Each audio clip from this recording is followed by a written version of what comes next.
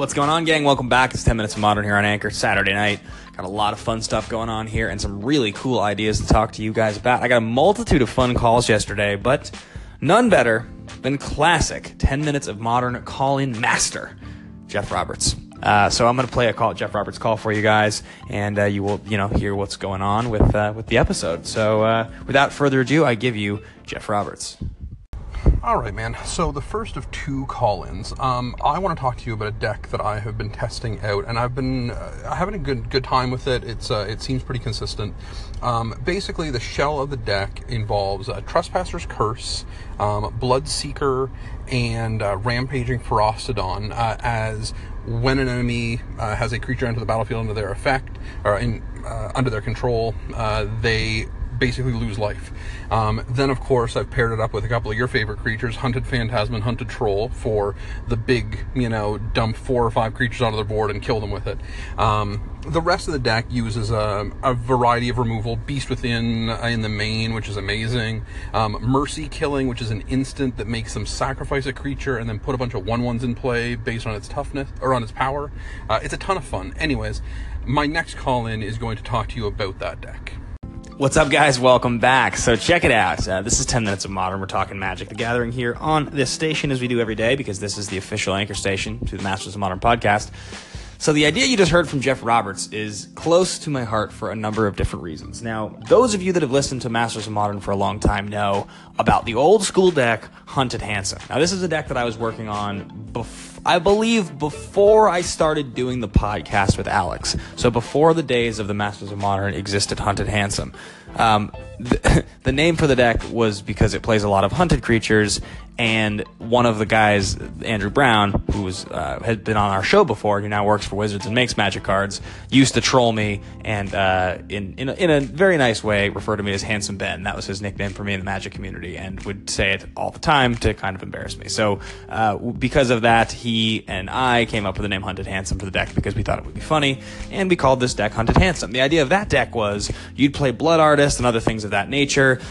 A lot of the same ideas that Jeff Roberts is doing here with this deck, but you would be capitalizing on the creatures you were creating for your opponents dying to kill them, and also getting a Hunted Horror on turn 2 with, at the time, Leyline of Singularity, which made all permanents became legendary. So if you got a 2/2 for 7 that gave them 2 3/3s, according to the old rule, those 3/3s would cease to exist.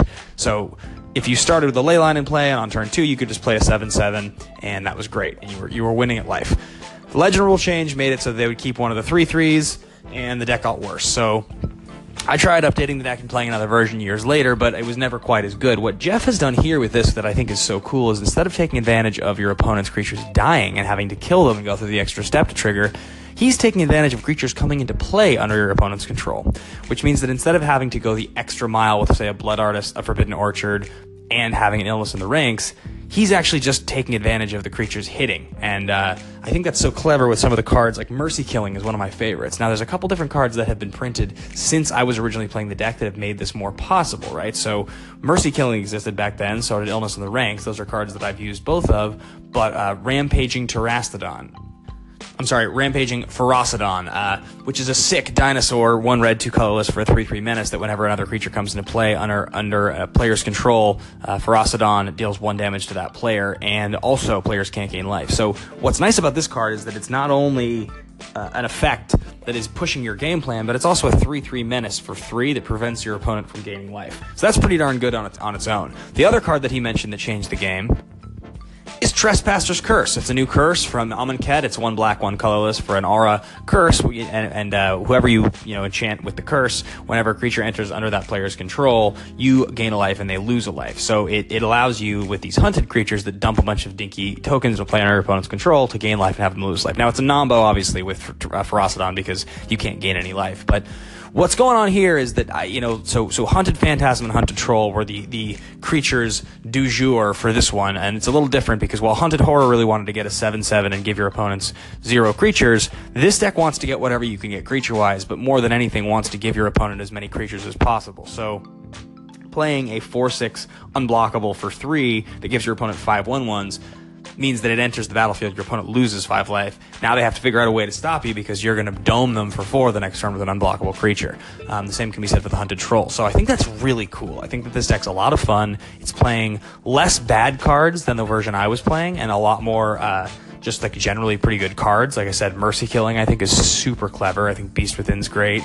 Imagine your opponent with like a Death Shadow and you with one of these effects on the battlefield. It's just like game over if you mercy killing. So that's really, really cool. Congratulations, Jeff, on coming up with something really clever. It sounds like you're doing very well with the deck, and just a big shout out to being creative with decks, man. You know, I'm going to play your other call in here in a second because it pertains to what you're talking about here, and I think it's another interesting point. But once again, man, as always, thanks for being a supporter of the show, calling in with a good idea, and let this be, you know, inspiration to anybody else here.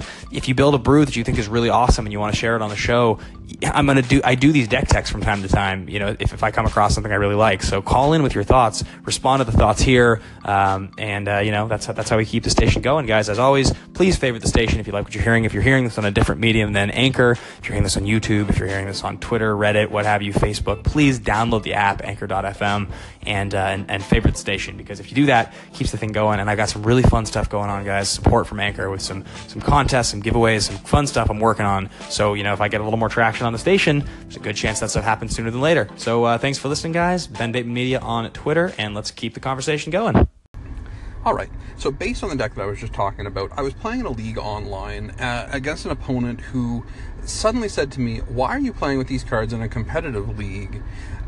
But they were playing with a deck that focused on getting 1/1 counters on Everflowing Chalices and Ancestral Cornucopias in order to combo out with Paradox Engine. So I found the question kind of funny, and it made me want to ask you, what do you consider a quote-unquote competitive deck? You know, to you, is that only a top-tier deck, only a deck that shows up at the tournament scenes and nothing else? Or would you say that a competitive deck is simply a deck that is tuned to win? It is not a kitchen table deck. It is designed to try and fight the meta. You know, maybe it doesn't do it well, or maybe there's other decks that do it better, but a deck doing it better does not make another deck invalid. It's a completely different strategy. I just wanted to get your take on that, Ben. All right, Jeff. I like your style here, man. It's a cool idea. It's a cool idea to propose what is competitive. And I think there's an answer. There's an easy answer to that question. It's easy to answer. It's not as easy to take that answer and I think apply it to your personal ideas. That, I think, is the difficult part. So the question is, what constitutes a competitive deck, right? What constitutes a competitive deck? Well, at any given time, you're looking at some number of Tier 1 and Tier 1.5 decks in Modern. And that can change very quickly. That can change in the course of 2 weeks. A deck, whether it's from a banning or it's just from a metagame shift, the deck can drop from Tier 1 to Tier 1.5, from Tier 1.5 to Tier 2. The best deck to never really drop out of that Tier 1.5. And so the staples of the format, like Affinity, cards, decks like that, take a deck like Burn, you know, that's like the kind of deck that's always kind of been right there. You know, decks like Jund or Abzan, decks like that don't really ever change to the point that they become Tier 2, Tier 2.5. They're always kind of in the top. So when you start talking about what constitutes a competitive deck outside of those top, let's just say like 16 sort of always decks, options, well, I think it comes down to 2 things.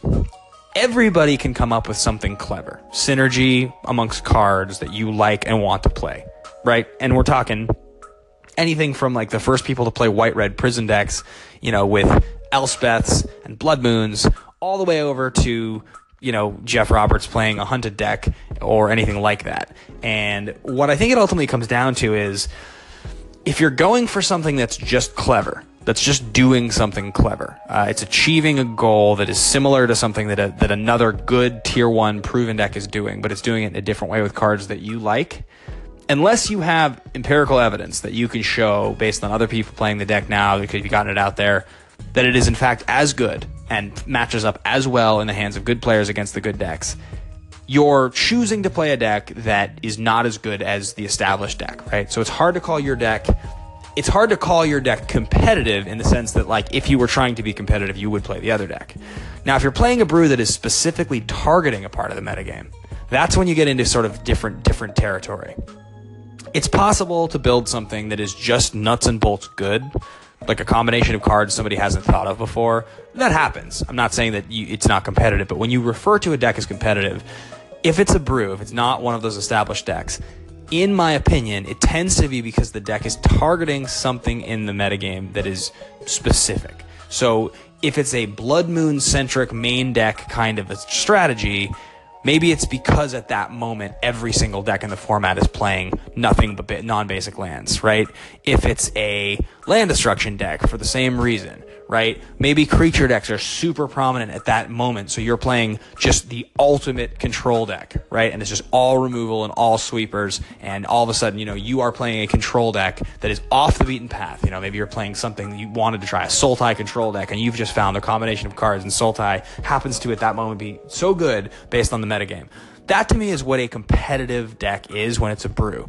Now, that space in between of somebody like you mentioned, the guy playing Paradox Engine and referring to UDEC and saying, why are you playing that at this tournament? Well, I think ultimately what that comes down to is it's never, unless that guy is like a 6-time pro player who has become successful from either piloting, tier 1 decks and only tier 1 decks, or he's the opposite where he's, found great success playing brews, or he's found a great deal of failure playing brews at the highest level, but trying them. That's the kind of person that can say something to you like that. Why are you playing that at a competitive tournament? If it's just Joe Schmo who's just playing something that he wants to play, nobody gets to pass judgment like that in Magic, because the bottom line is there's always an idea waiting to be discovered around the corner. Whether it is targeting the metagame in a way that's trying to take advantage of a trend, or it's just through and through somebody who's doing something like Amulet Bloom before Amulet Bloom was a thing, or Goria's Vengeance decks before Goria's Vengeance were a thing. These are strategies that just kind of became a thing. They were out there, the cards all existed, people just started playing them at the highest level, and then they became decks. And at the beginning of their play, I'm sure somebody was looking over at that guy who was playing Summer Bloom and Amulet saying, what the hell are you playing? Why are you playing this at a competitive tournament? So that is my answer to the question. I hope that shed some light on it. Thanks for everybody listening. As always, favorite the station if you like what you're hearing. Find me on Twitter at Ben Bateman Media. If you're hearing this in a medium other than Anchor, please download Anchor.fm and find the station, the 10 Minutes of Modern. As always, guys, have a great Saturday. We'll keep coming at you with modern content tomorrow.